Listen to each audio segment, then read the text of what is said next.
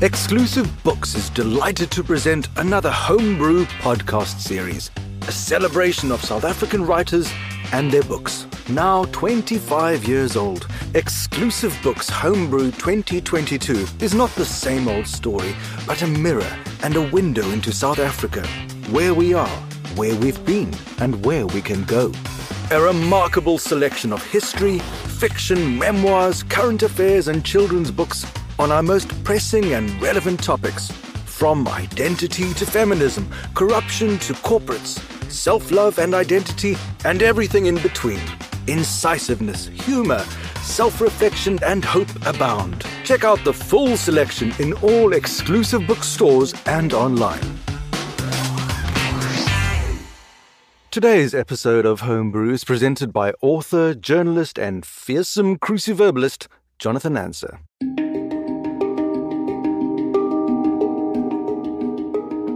On August the 11th, 2008, Robin McGregor was murdered in his home in the small town of Tulbagh in the Western Cape. The murder was especially violent and savage. Robin was stabbed 25 times in his head, chest and stomach. Robin was a much-loved father and grandfather. The murderer, Cecil Thomas, was quickly found, tried and convicted. When the traumatic trial ended, Robin's daughter Liz McGregor was certain of only one thing about the murder. Cecil Thomas was lying. Liz set out on a quest to find out what happened to her dad in the final hour of his life and what had happened to Thomas that had brought him to her father's home on the 11th of August that year. To do this, she needed to confront Cecil Thomas. The result of this journey is Liz's personal, painful, and powerful book, Unforgiven, Face to Face with My Father's Killer. Welcome to the Homebrew podcast, Liz. Could you please read an extract from Unforgiven? Thank you, Jonathan, with pleasure. Okay, it's a chapter called Can Liz Stop? It is at night that the Ob's Cafe comes alive. Now, in the bleary mid-morning, it is half empty, nursing a hangover. Towards the back, well away from the big plate glass windows, stands Chris Malchus, an anomalous figure in his fatigues and his erect soldierly bearing. We introduce ourselves and quickly get down to business. Sitting opposite him, still raw and jittery, I pour out my story. As usual, the tears come when I get into the detail of the murder. He doesn't say anything, just sits completely still, chin resting on steepled hands, gazing unblinking at me. It's slightly unnerving, but I'm left in no doubt that I have his undivided attention. I ask the question that has been tormenting my nights, trying to make it sound businesslike because I'm embarrassed by my feebleness. If I go ahead with this, will I be putting myself in danger? Is it stupid to put myself on the radar of Thomas and the vicious gangsters he's enmeshed with? Will I be looking over my shoulder for the rest of my life? He answers with a question, phrased in the respectful third person of formal Afrikaans, his eyes boring into mine. Can Liz not do it? Can Liz stop? For a moment I'm taken aback. I've been expecting something measured, analytical, some case studies, some statistics perhaps, a weighing up of the pros and cons. But then it comes to me how intuitive, how astute his question is. He's instantly summed the situation up and given me the only appropriate response. Because of course I can't stop. I'm so fired up with adrenaline, so aquiver with nervous energy that words of caution would have no effect. All I needed was the right person to hold my hand, someone with the right networks, knowledge and experience, someone I can trust. In that instant, I know how I found him. Chris Malchus has just retired after 40 years as a warder at Pollsmoor Prison in Cape Town, the biggest prison in the Western Cape and nerve centre of the number gangs. An expert in the areas of gangs, he works as a consultant, educating prison staff nationwide in their ways. I am to pay him, but his fees are modest. Art spills more of my angst. How shackled I feel by racial shame, how burdened by our country's history, by the atrocities committed by people of my skin colour against those of Thomas's. How that knowledge undermines me and makes me question, in my darker moments, my right to hold Thomas to account. Chris fixes me with a pull-yourself-together look and fires off more questions. Was Liz the architect of apartheid? Did Liz fight apartheid? Are you doing what you can do to make things better now? I answer meekly, no, and yes. Stop the guilt and the shame then. Don't let your shadow block out the light. Your focus must be Daddy. Cecil Thomas not only took your father's life, he also harmed your family and brought fear into your lives. You have every right to call him out. Something changes in me with this conversation. It feels that after weeks of grasping at straws, of batting feebly at half-closed doors, I finally have traction. I gaze past Chris to the street outside. A homeless man with shaggy dreadlocks framing a thin face knocks on the glass, trying to get the attention of a young woman typing intently on her laptop. In another lifetime, this was my hood. I lived in observatory for a few years in the pre-democracy era, first as a student and then as a young reporter. Still then mostly the domain of the white working class, rents were low and the Victorian terraced houses large enough to share with 3 or 4 friends. I remember earnest Das Kapital reading groups, furtive political meetings, and security policemen hovering in unmarked cars. I remember a brief, passionate love affair with a comrade, the different shades of our skin making it an illegal act, which only added to its intensity. Now the remnants of the white working class had moved north, and it is more racially mixed than most inner city areas. By Cape Town standards, property is relatively cheap, and it is popular with emerging artists and students. Chris is not comfortable here. Where you get students, you get drugs, he says bluntly. Where you get drugs, you get gangsters. Next time, we meet in the southern suburbs. Wow, thank you, Liz. There are many threads to this book, but at the heart of it is your dad, Robin McGregor, a giant figure who led a rich and extraordinary life. He worked for sugar companies, was the former mayor of McGregor, the founder of Who Owns Whom, and a crusader against anti-competitive business behavior. He had also nursed your mother, Anne, who had Alzheimer's. After her death, he moved to Tulbagh to make a new life for himself. Can you tell us a little bit about him? Yeah, he was a very powerful figure in my life. You know, we were a close family. My mum was Catholic and my father was atheist, but when he married her, he had to promise to bring us up as Catholics and to respect her religion. She produced 5 babies in the first 6 years of their marriage, which was kind of, I think a bit overwhelming for me. To spend most of his life recovering from that. But so he was very driven by his family and, very involved in the family. And so a very kind of engaged father. And also quite a restless man. I think he was quite driven by demons. So we moved very, very frequently. Every couple of years, we'd kind of move on, which is how he got experience in so many different industries. And he realized that every time he left a particular industry, it was a monster behind waiting to gobble up that particular firm. So at one point, once he'd seen most of us through school and university, he went half-time at his job and bought 1 share in every single share registry in the country, and then it was all on paper, added them all up, and came to this extraordinary conclusion that 80% of the stock exchange was owned by just 5 companies. It was just this apartheid era concentration of capital within mostly companies with a mining background. So yeah, I was always very close to him. Writing about his devastating and shocking murder must have been extremely painful. But there's also a sense in the book that it was cathartic and that it gave you some peace. Did it? Yes, it did. As you said in the introduction, the trial was so bewildering. Firstly, it was so traumatic sitting there in this little stuffy room with the murderer like a couple of meters away, day after day. It went on for 2 months. And then all kinds of things cropped up that we didn't expect, like the really hideous forensic detail of how he was tortured and then murdered. And then also, for the first time we learned there was a gang connection. Cecil Thomas pleaded not guilty. He said he was set up by the gangs. So we never actually got to hear what really happened. And so at the time, I really couldn't deal with any more of it. So once the trial was over, I tried to forget about it. But it gnawed at me. I felt partly that I owed it to my father to find out what the real story was. So when something so profoundly devastating happens to you, it kind of shakes you at the very core. It's like an earthquake of your sort of being. It's something that doesn't go away. You can't just wish it away and say, I'm over that now. So I've thought that in order for me, maybe it's because I'm a journalist or maybe I've got my father's kind of, relentless search for the truth, whatever it is. I just needed to get to the bottom of it. I needed to hear what happened to him in that last hour of his life.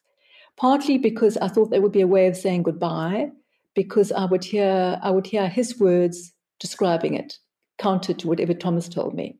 So it was cathartic. And even though it was incredibly painful and difficult, I'm glad I did it.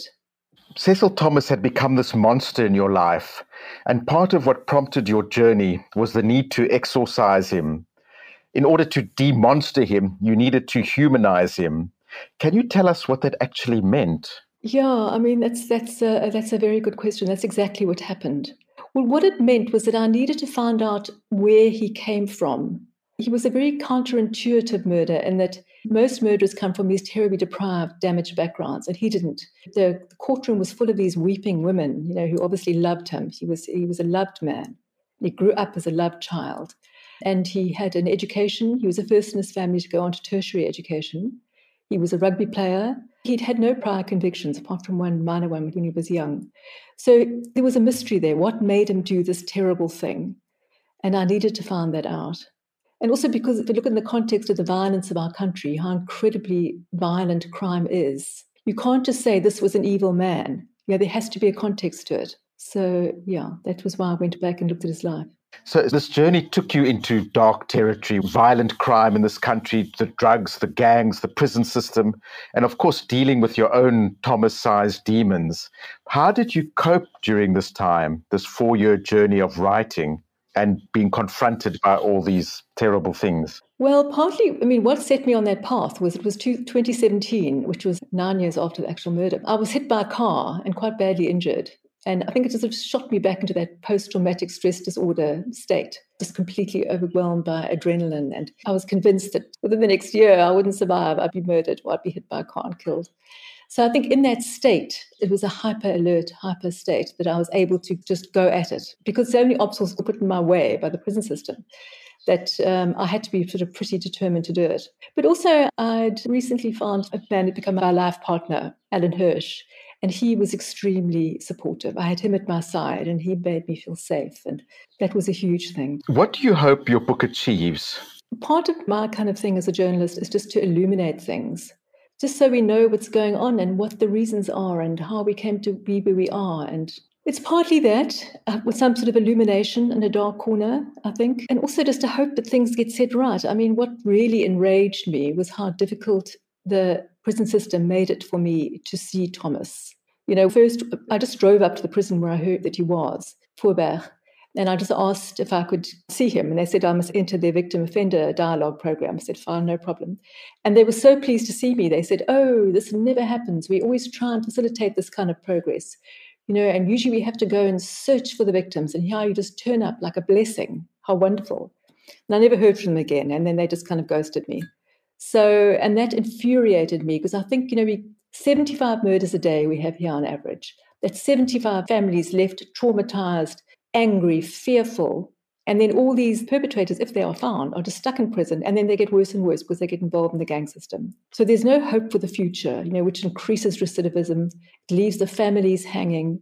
And our country, the new democratic order, was allegedly founded on the idea of restitution and coming to terms with things through talking through our pain and what the pain caused by perpetrators to victims or alleged victims. I hate that word. And then a way of sort of finding something together, finding a happier, more peaceful, more harmonious future together. And the prison policy actually espouses that. And then it just doesn't happen, It's just no systems at all, I discovered.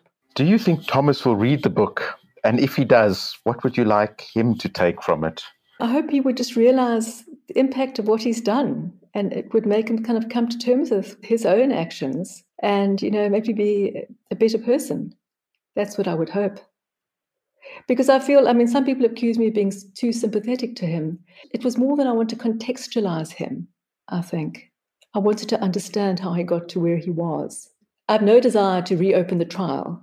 I have no desire to kind of find other perpetrators. This was enough for me. He received a 30-year prison sentence. He's eligible for parole next year. And I guess the title of the book makes it clear that you're unlikely to support his bid for parole. Yeah, look, I think I'll leave this to the rest of our family to decide. But, when a man hasn't expressed remorse and he hasn't acknowledged what he's done, would he then be a danger to others? And having been, deeply involved in the gangs ever since, would it be safe to let him out? That's the question I would ask. Well, with the prison system in the state, they might let him out without consulting the family. Yeah, I think it's possible, unfortunately. You've written a number of books. One was a biography of the DJ Kabzela, and then 2 rugby books, Touch, Pause, Engage, and Springbok Factory, What It Takes to Be a Bok. Those books were about Kabzela and rugby, and that was the focus of these books. But in Unforgiven, you've turned the spotlight on yourself. What is it like to be the focus of your own book and to put your life out in the public domain?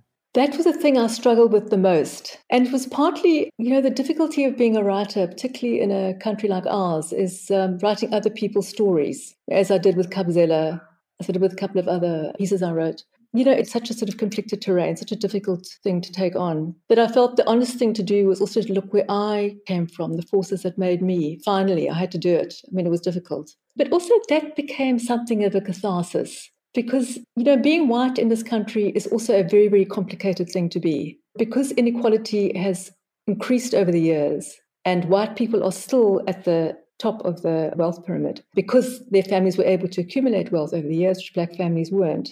It's still a very uncomfortable position to be in. We're still in a position of, great privilege in a country where many people don't have enough to eat. And you see the effects of this on the streets all the time. And I think it's quite a painful way to actually have to live. Yeah, so I wanted to examine that whiteness through myself, and try to reach some sort of peace within myself about it, which I'm not sure I did reach, but I thought I understood more about it, having written about it. You write about your frustration with the concept of restorative justice, and part of that is being pigeonholed as a victim, a word that you hate. There's a really profound scene in the book where you are telling your life partner, Alan, how you are uncomfortable with being labeled a victim because it implies you are passive and that you lack agency. And Alan tells you that you're not a victim, you are wounded. And you write, I'm delighted with this. Wounded is what I am. It implies transience, fluidity. Wounds can be healed.